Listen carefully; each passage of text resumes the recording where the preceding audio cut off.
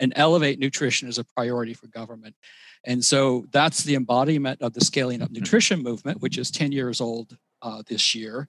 And we're trying to be at USAID that same level of better coordination, driving the evidence, and then elevating as a priority that cuts across everything we do at USAID, because good nutrition will, in fact, improve everything we care about. This is a podcast called Walk, Talk, Listen.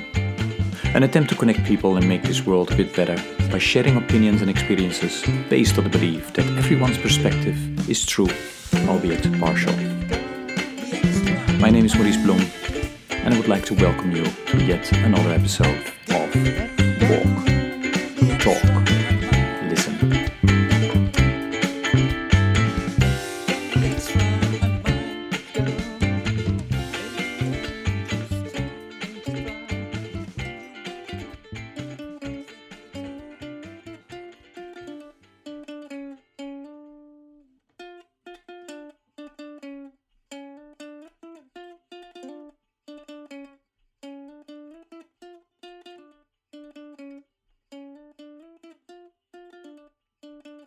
Okay, good day everybody. This is another episode of the podcast Walk, Talk, Listen. I'm delighted with today's guest, who will introduce himself as always as well. Sean, please go ahead.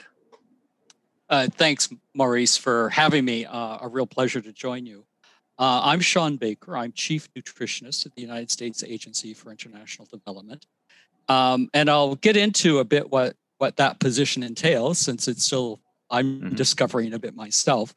I've worked in public health nutrition for almost 40 years. So prior to joining USAID, when I started in early February of 2020, I was the director of nutrition at the Bill and Melinda Gates Foundation.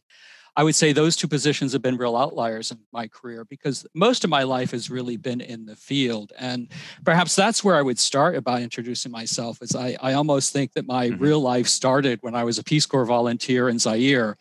My training, original training undergraduate, was to be marine biology. And I was a Peace Corps volunteer teaching biology and chemistry in an agricultural technical high school in the very middle of what is now DR Congo. And over the summer, worked with the local district hospital and missionaries to do what were then called well baby clinics of going out into villages, weighing and measuring babies, providing vaccinations and nutrition counseling to families. And that's when I really started my conversion from a marine biologist to seeing the incredible power of good nutrition, good health for kids' survival and kids' growth. And so when I come, my experiences at these headquarter positions, be it in Seattle at the Gates Foundation or in Washington, D.C. at USAID, I really feel my advantage is bringing to the table a real perspective of the field. And I see myself as this translator of what is the global evidence saying, how do we translate that into the realities on the ground? And very importantly, how do you apply real rigor on the ground to designing programs, figuring out the bottlenecks of delivery of all these incredible solutions we have to save kids' lives, and then really communicating with researchers so that they're addressing the problems that are going to have the most resonance for the people we serve. And at USAID, I was attracted to the position because we are very much a country-facing organization. We have missions in most of the countries where there is a high burden of malnutrition, which is where I spent most of my life. We work hand in hand with our partner governments, with implementing partners. And we're one of the largest donors in the three big sectors that are necessary to drive good nutrition outcomes: the health sector through Global Health, the food system sector through our Bureau of Resilience and Food Security, and humanitarian assistance through the Bureau of Humanitarian Assistance. And I often present my role as the embodiment of what we're trying to do with our partner governments, of trying to better coordinate nutrition issues across different sectors and elevate nutrition as a priority for government. And so that's the embodiment of the Scaling Up Nutrition movement, which is 10 years old this year. And we're trying to be at USAID that same level of better coordination, driving the evidence, and then elevating as a priority that cuts across everything we do at USAID, because good nutrition will, in fact, improve everything we care about.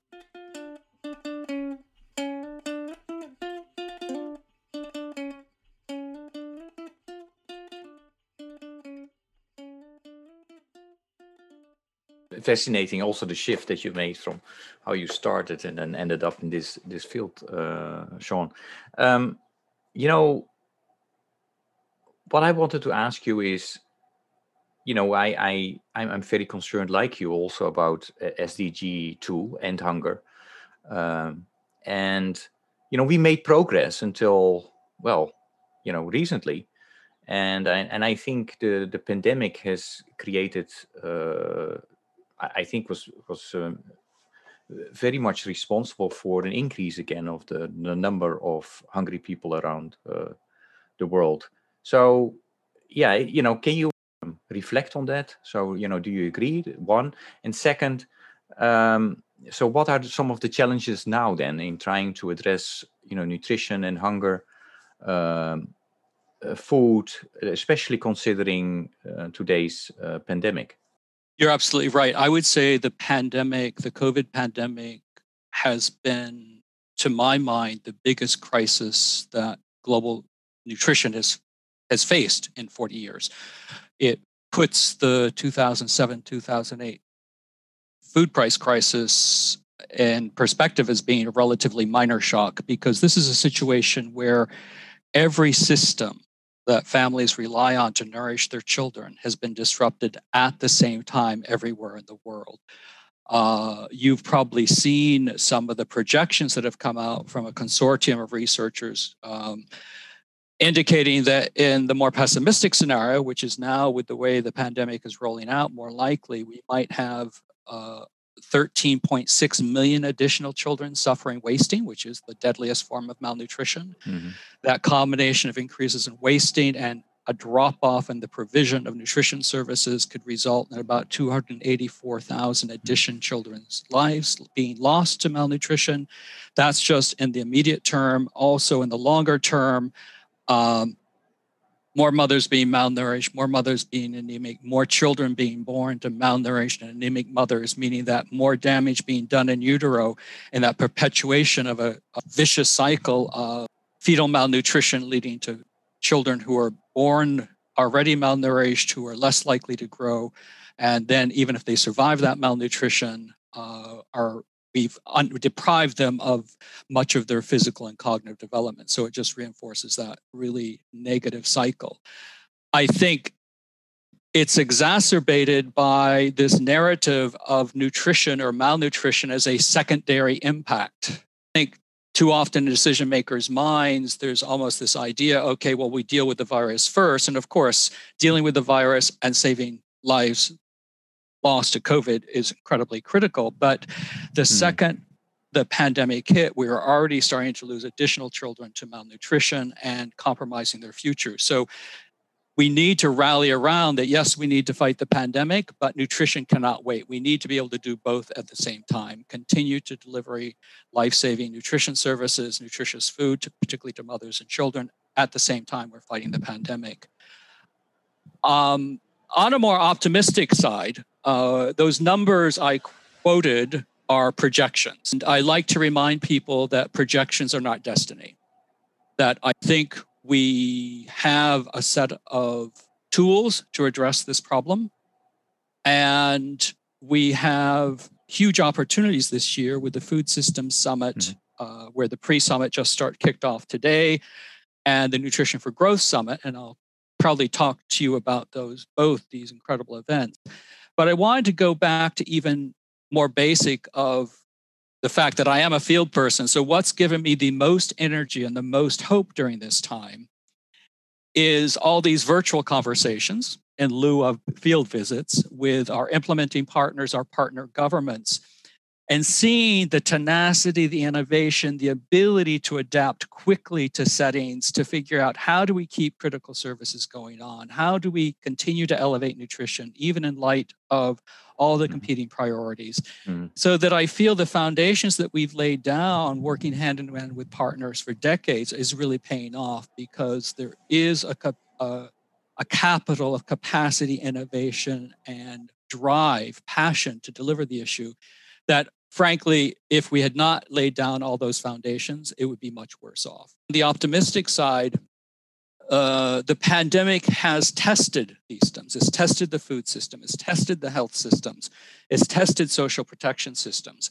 And now, as we go back into rebuilding these systems, we know exactly where the weak points are that we need to focus on if we're going to deliver the promises of good nutrition for mothers and kids. So the pandemic has been a setback, could be a critical setback, but it's also, I think, given us enormous knowledge of how to do better. And we have an opportunity to use the political momentum of the Food System Summit and Nutrition for Growth to re-energize the nutrition agenda and get ourselves back on track to meet the Sustainable Development Goals.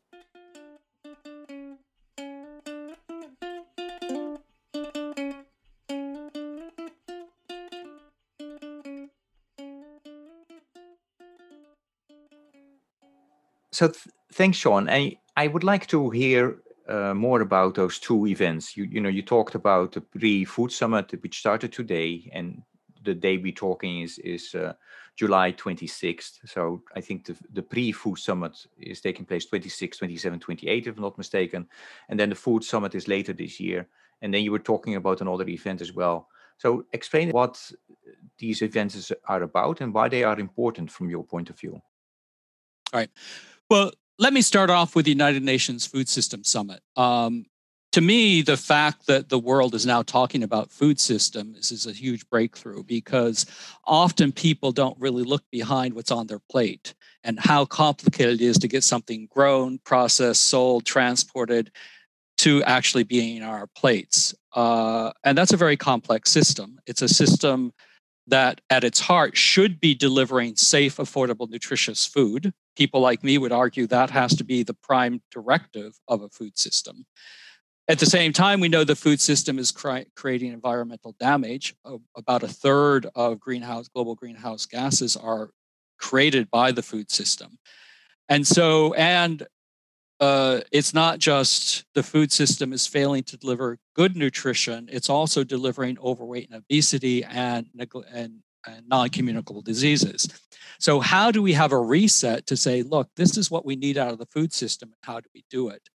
From my perspective, it's a huge opportunity to really put nutrition of moms and kids at the center of this agenda, because fundamentally the food system has been failing children. If you look across low and middle income countries and you look at what we call infant and young child feeding, particularly that period from 6 to 23 months, when breast milk alone is not enough, kids have very tiny stomachs. We can't just cram them full of empty calories. We need to make sure, in addition to breast milk, they're getting nutrient-dense foods. Unfortunately, only 17.3% of infants and young kids are getting a minimum acceptable diet. That's absolutely shocking.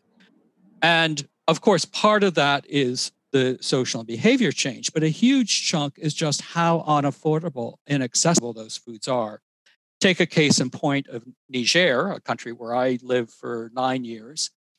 Egg and calorie equivalents are 23.3 times more expensive than staple calories. So a mom who's trying to feed her infant an egg, very nutritious, or is trying to make sure she's getting an egg during a day during pregnancy, is just totally out of reach for most mothers. So until we actually work with food system actors to say, getting these nutritious foods, making sure they're safe and accessible, we're never really going to address malnutrition. I often say so much of what we do in public health nutrition is digging ourselves out of a hole created by a food system that's not delivering safe, affordable, nutritious food.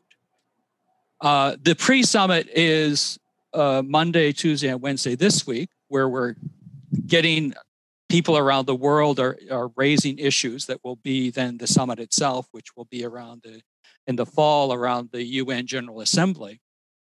And then nutrition has another huge bite at the apple this year with the Nutrition for Growth Summit being organized by Japan, December 7th and 8th. And Nutrition for Growth is incredibly important because we started a nutrition revolution back in 2008 with the publication of the first Lancet series on undernutrition. But we didn't really get serious about financing for nutrition globally until the first Nutrition for Growth Summit in 2013 in London. And that's where we bumped up, if you look at donor resources for nutrition interventions, from about 400 million a year to about 1 billion, hovering about 1.2 billion a year, just to give you. And then there are these other interventions through the food systems that we call, or social protection, that are also incredibly important. But that's just to give you an idea of the order of magnitude. Now, obviously, we were supposed to organize the next Nutrition for Growth Summit in Brazil for the Rio Olympics, but for various reasons, as you'll recollect, related to a pandemic, economic meltdown, a political meltdown, that did not happen. But we pulled off a global nutrition summit in Milan.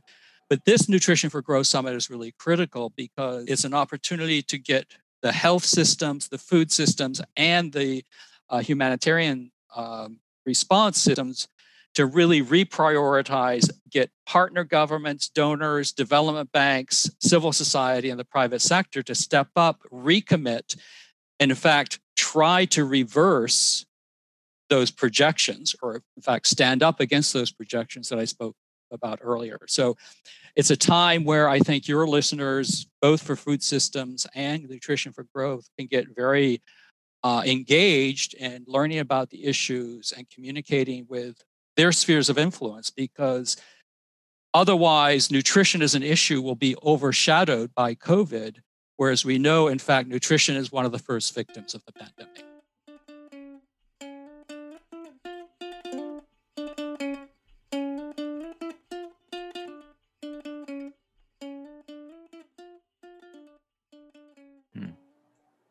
And Sean, what will USAID specifically do about these issues?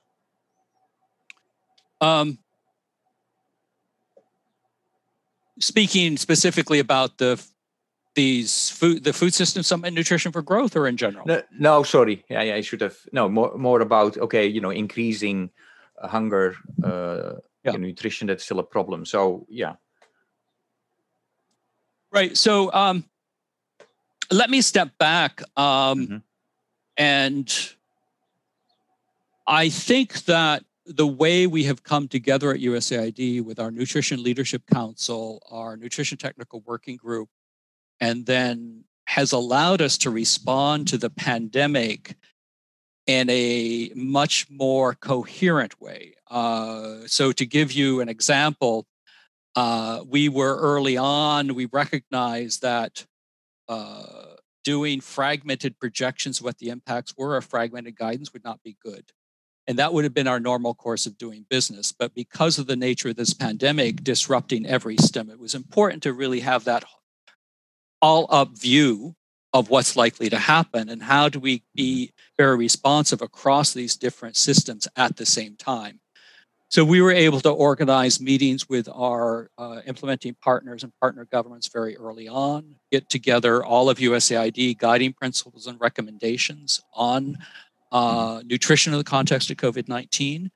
As these projections were coming out, get them socialized internally. So our missions and our leadership here in Washington were very attuned to what potential projections were, using our voice to get not just prioritization by our own agency, but also by our partner governments and our partner institutions. And so it's really focusing on, in the health system, how do you continue to deliver essential nutrition services while maintaining appropriate protections? How do you make sure the food system is continuing to deliver safe, affordable, nutritious food and avoid unintended negative consequences. So, for example, in some settings, governments thought, well, companies are under pressure right now because of the pandemic, so maybe we'll relax the mandate to fortify foods with essential vitamins and minerals at the very time when you need those essential vitamins and minerals in the food system more than ever. So, well-intentioned, but could have negative impacts. Or you have lack of access to markets that are where most people with lower incomes, in fact, are buying nutritious food. So how do you keep them open in a responsible way? How do you keep trade going in a responsible way? And certainly, how do you continue nutrition services in humanitarian settings in a way that are maintaining the appropriate social distancing and all the measures to prevent transmission, while at the same time you're delivering life-saving services? We are using both within USAID, but then across the US government and with many of our partners, building up to the food systems and the summit and Nutrition for Growth Summit, seeing what we can bring to the table to continue to support nutrition, but also galvanize other actors.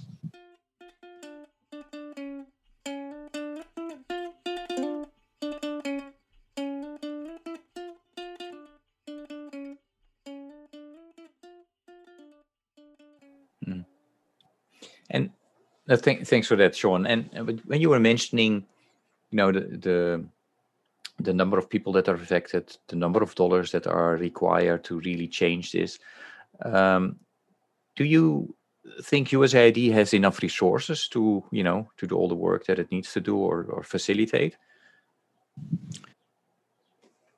I think that the magnitude of resources required to truly move the needle on nutrition is really outside the scope of any one donor organization. I think our resources are important, of course. We're trying to use our resources most effectively.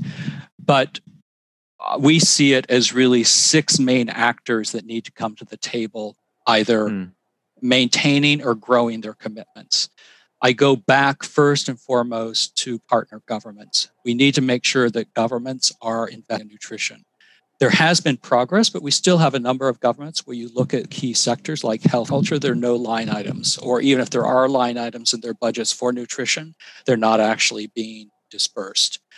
The second, I think, incredibly important and related to those domestic resources are concessional financing. The financing that comes from development banks, led by the World Bank being the largest. The reality of the fiscal space of our partner governments and donors right now is that it's tight, right? And so in the medium term, probably the biggest opportunity to grow resources is going to be through development banks. And particularly with the World Bank moving forward the replenishment of IDA, there's a big opportunity to make a theme that's really focused on nutrition, get governments to prioritize nutrition funding, and get the World Bank to prioritize nutrition funding.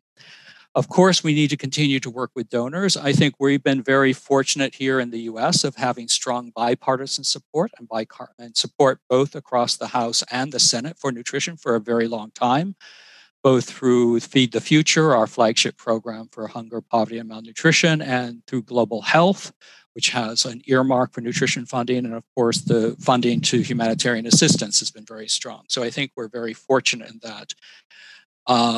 We also, though, we need to make sure that other donors are continuing to hopefully even step up.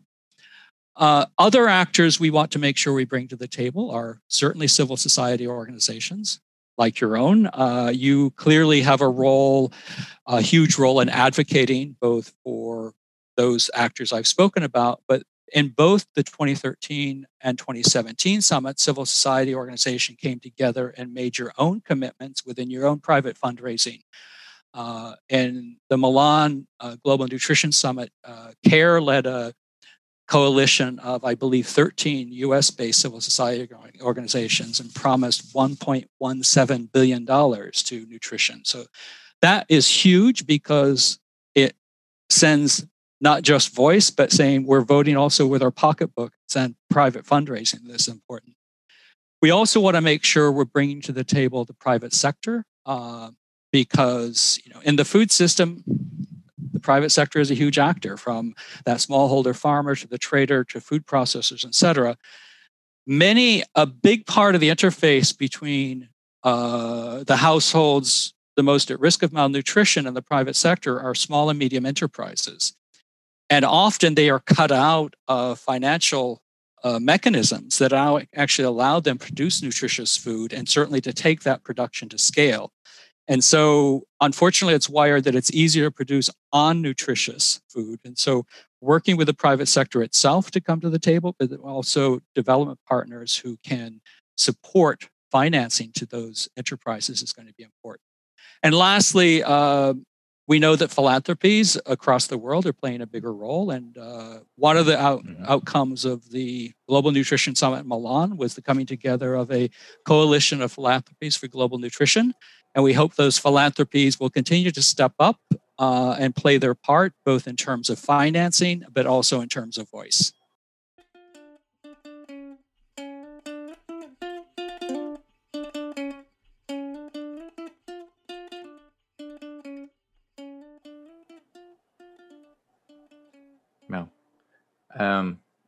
No, that's really helpful and very enlightening for the listeners.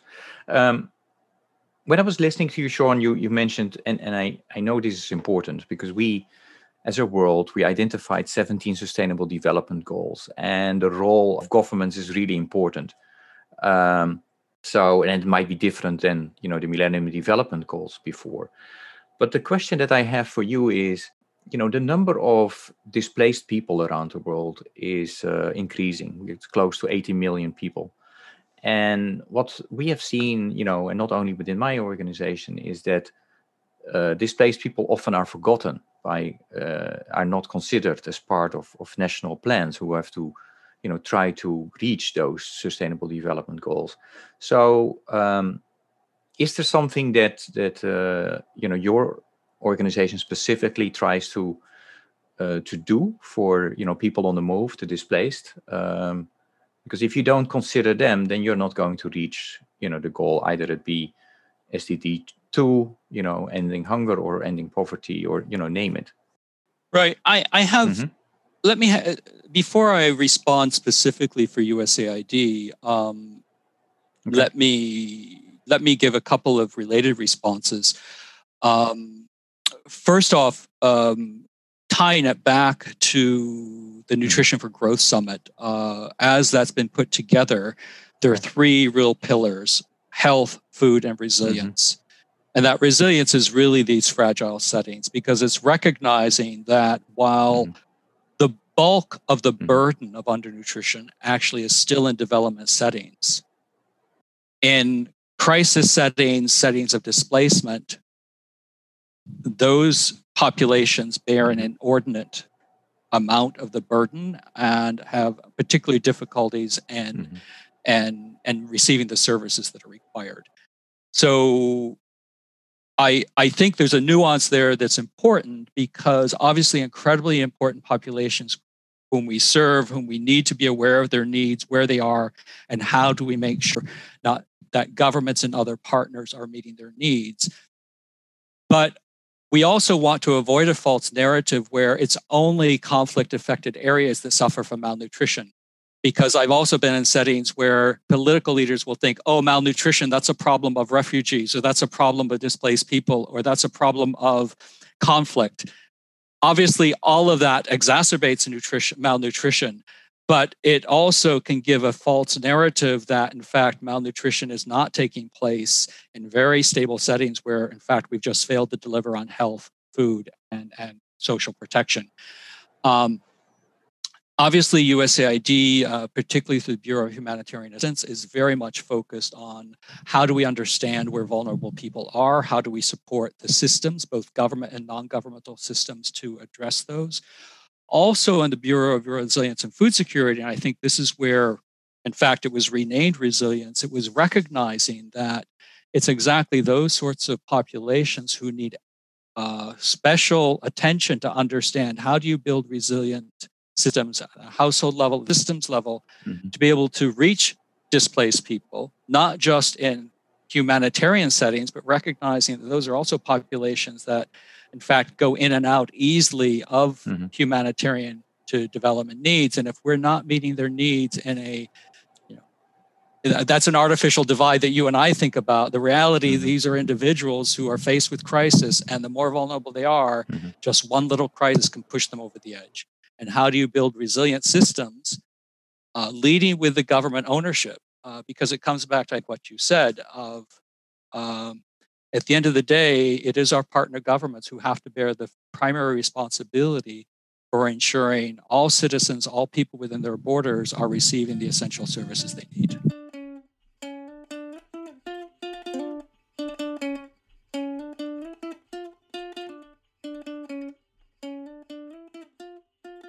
Great. Thanks, Sean.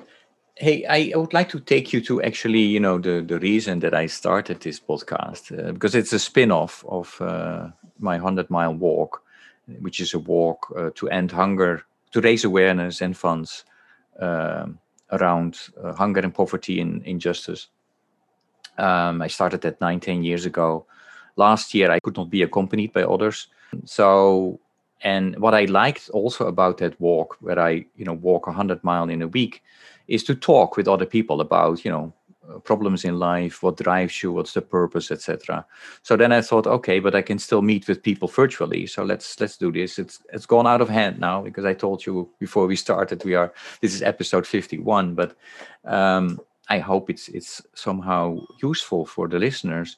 But what I wanted to ask you, if you were asked to walk 100 miles in a week to raise awareness about an issue, would that indeed be, end hunger and poverty, like, why I do it? Or you would walk, for another reason, for another cause? There's a real short answer and there's a longer answer. The short answer, obviously, I would walk 100 miles a week to end malnutrition among moms and kids. That's the short answer. The longer answer is that my true obsession is saving kids' lives and making sure we're setting them up for good futures. And so I would say I actually was a bit agnostic about how to do that. But the evidence indicates that nutrition is probably our strongest tool to ensure that. 45% of under 5 deaths are attributable to malnutrition. Now, here you have a global health speak, right? Attributable to. That means that those kids probably died of something else. But if they had been well nourished, they would have been able to survive whatever disease was killing them, and they would be alive today. 45%, almost half of all child deaths. And we know that for those children who survive malnutrition, we fundamentally deprive them a lot of their cognitive and physical development. So we're just building this cycle of entrenched poverty. But what gets me incredibly excited is that we have an incredible set of tools. We know if we provide good nutrition in that 1,000-day window from conception through the child's second birthday, both to the mom and to the child, we can avoid most of that damage. And in fact, being an optimist, that's where the damage is done. But if we get things right, we lock that potential in. That potential for survival and thriving is locked in. And we have a host of solutions. What outrages me, and that's why I would walk at least 100 miles a week for this, is it's arguably the most under-resourced sector in comparison to the potential good that there is out there. And part of that, I think, is because nutrition looks complex. Nutrition needs different sectors. We as nutrition people, we can speak in very convoluted language. But at the end of the day, it's pretty straightforward of providing moms and kids good food, good health care, and for those need an additional leg up, the social protection so they can access both of them, really has miraculous impacts on getting kids in a good shape and ready to survive and to thrive. And, once you've seen firsthand, as I'm sure you have, just the power of good nutrition, it's hard not to be obsessed about it. I fully embrace being obsessed about nutrition, but I posit that it's an evidence-based obsession. I'd be more than happy to walk 100 miles a week for it. Great.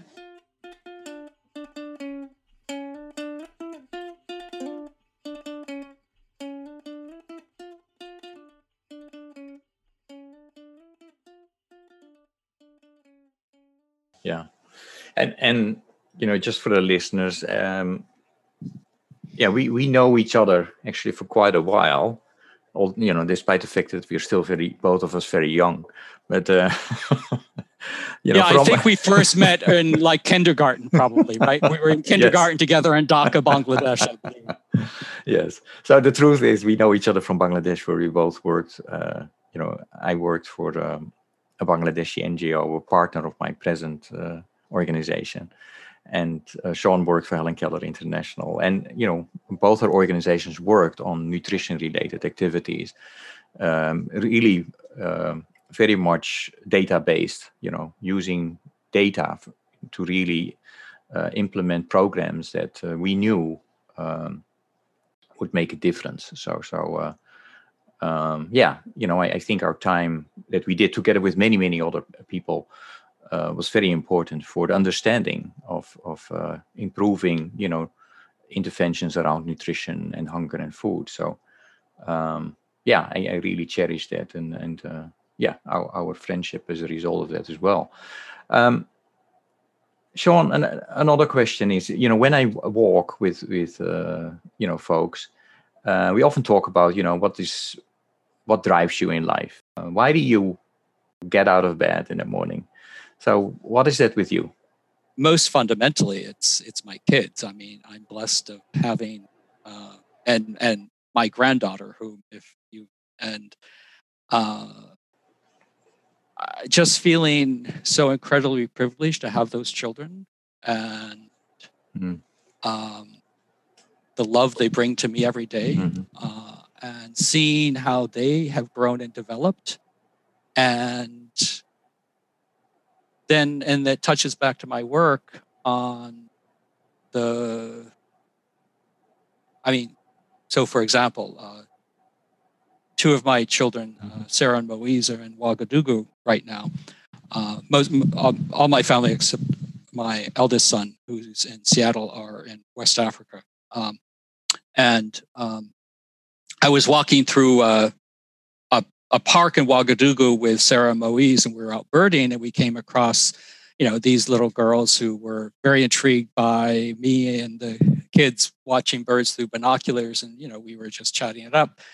And at that point, my kids, Sarah and Moise, were 9 and 12, and the little girls were 13, and Sarah was taller than them, and it's just that gives you an illustration of how nutrition, as much as it's complicated, it's also pretty simple. And the hidden face of malnutrition, it's so insidious because people just don't see the damage being done until you sort of see the contrary of all the good that's being done. And this incredible hope that the good health that my children benefit from, my granddaughter benefits from, by having had access to good nutrition, good health, and hopefully a loving parent and grandparent, that should be the norm for all children of the world. We are programmed to thrive. And when children are not thriving, it's really a result of deprivation. And I think that deprivation is an abomination that we can put an end to.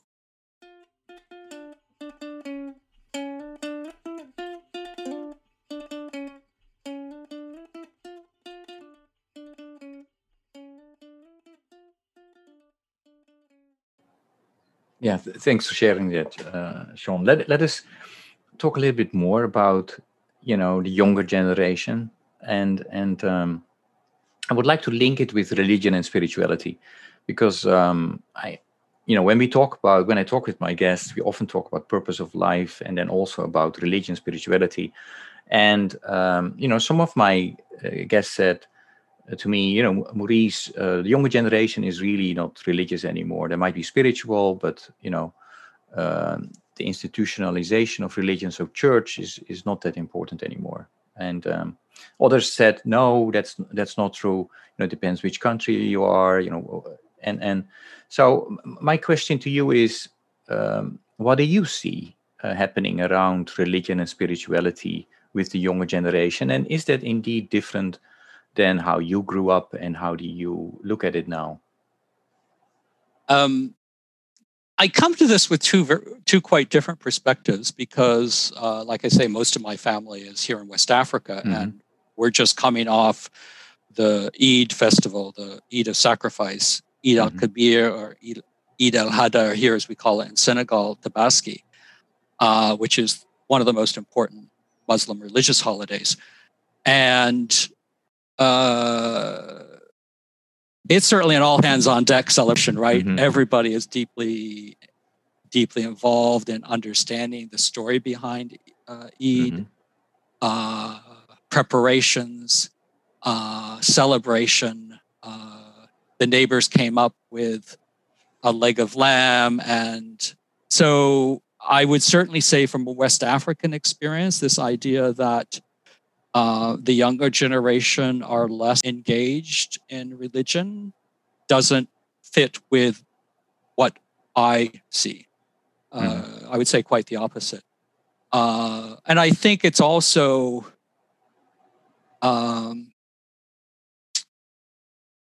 deeper than that, in a way of even just some of the conversations I've been having with my kids since I've been back, of what's the basis of religion in terms of the difference between doing something just for show versus the true spirit of religions and the commonalities across certainly the Abrahamic faiths. I think, again, here in Senegal, it's something, even though it's by far the majority religion is Islam, just how all religious holidays, be they Christian or Muslim, are enjoyed by everybody. And there's certainly a mutual, people are invited to, if Christians are invited to all the Eid festivals, and Muslims are invited to all the Christian holidays. So the other perspective I bring, again, having been in the field most of my life, I actually moved back to the US in 2013. And among other things, I was asked to do a number of guest lectures, both in undergraduate and graduate programs.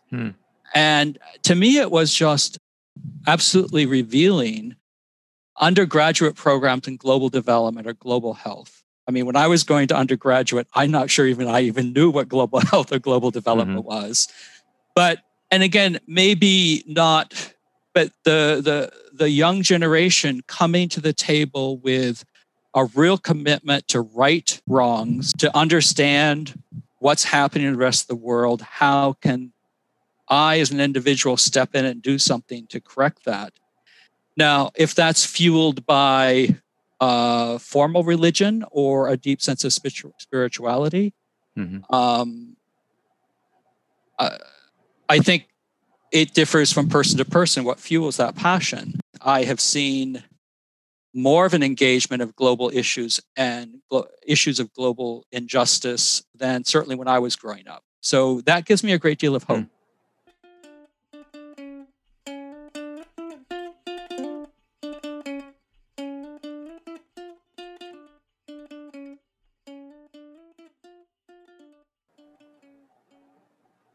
I like hearing stories of hope. So I definitely appreciate that.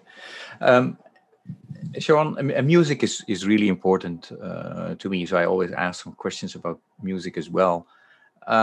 If I would ask you to mention a song or a piece of music that embodies, for a big part, what you are about, which song or piece of music would it be? I knew I was going to struggle with this one. And so it's actually a chorus from an opera by Giuseppe Verdi, Nabucco. The chorus is Va Pensiero. My Italian's not good enough that I can tell you the entire, but it's basically Fly My Thoughts on Wings of Gold. And it's a chorus sung by the Israelite slaves that are held in bondage by the Babylonians.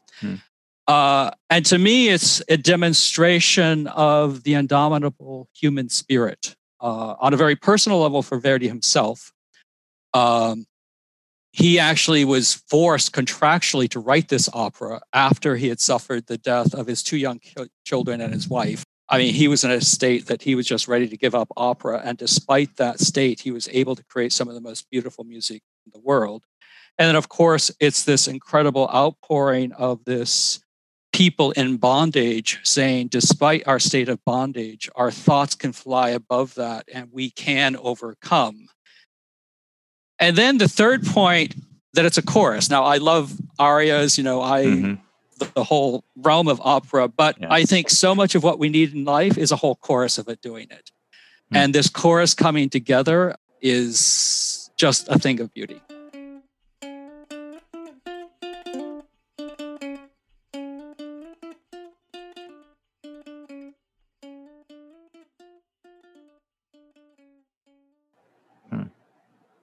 Great, thanks. And let me take this opportunity to, remind listeners that, I asked many of my guests about this, piece of music, and so I put them all together in a Walk, Talk, Listen Spotify list. So if you go into Spotify and you search for hashtag Walk, Talk, Listen, you find all the songs that were picked by the guests of this podcast. And that is from, opera, jazz, Brazilian music until heavy metal, all kinds of piece of music. So it's pretty interesting. I listen to it myself often because it brings me back to the conversations that I had with so many inspiring people. Sean, we're slowly coming to the end of our conversation. What I would like to ask you is any last message, invitation, or question for the listeners? I think I have 5 words for the listeners, and I'll then build them out. Okay. Learn, amplify, volunteer, give, and hope. I think both you and I are convinced that global nutrition is one of the most powerful tools to change a fundamental injustice, to ensure that kids we care about across the world survive and thrive. The more the public is aware of the issues, the more powerful your voices can be. Taking that learning and amplifying in your circles, certainly working for a donor organization, we are blessed to have strong support across both parties, across both houses. That comes because constituents say this is important to us. We also know, I think you and I probably were formatted to nutrition because of our early life field experience, right? There are lots of upbeat. You can get even more impassioned when you actually volunteer, get in touch either here in the US or elsewhere with opportunities with many organizations that work on global nutrition. And then also, and I mentioned this at the beginning, certainly, I've spent most of my life in not-for-profits, and certainly we rely heavily on government funding, on funding from philanthropies.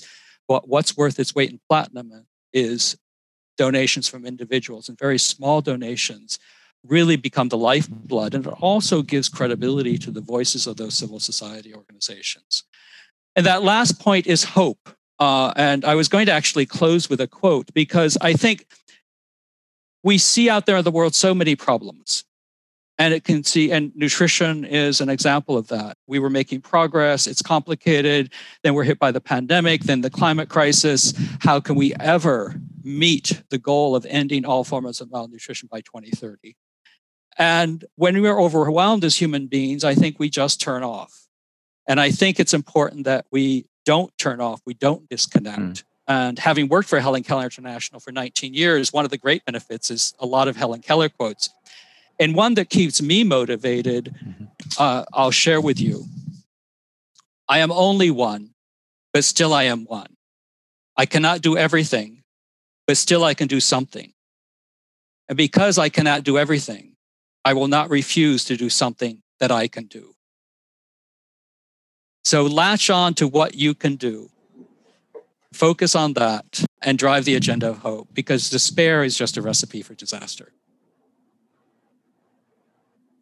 Thank you so much for today, Sean, for sharing your stories. For being who you are. All the best with everything you do. It's so important.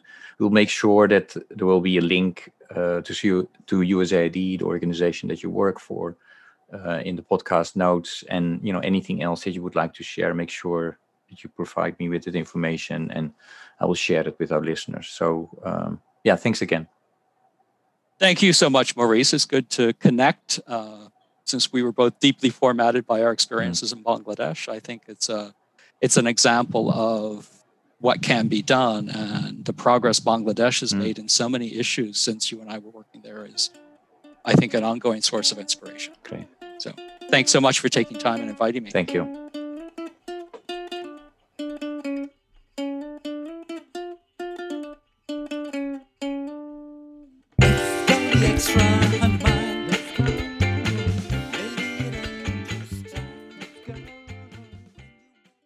Thank you for listening to Walk, Talk, Listen.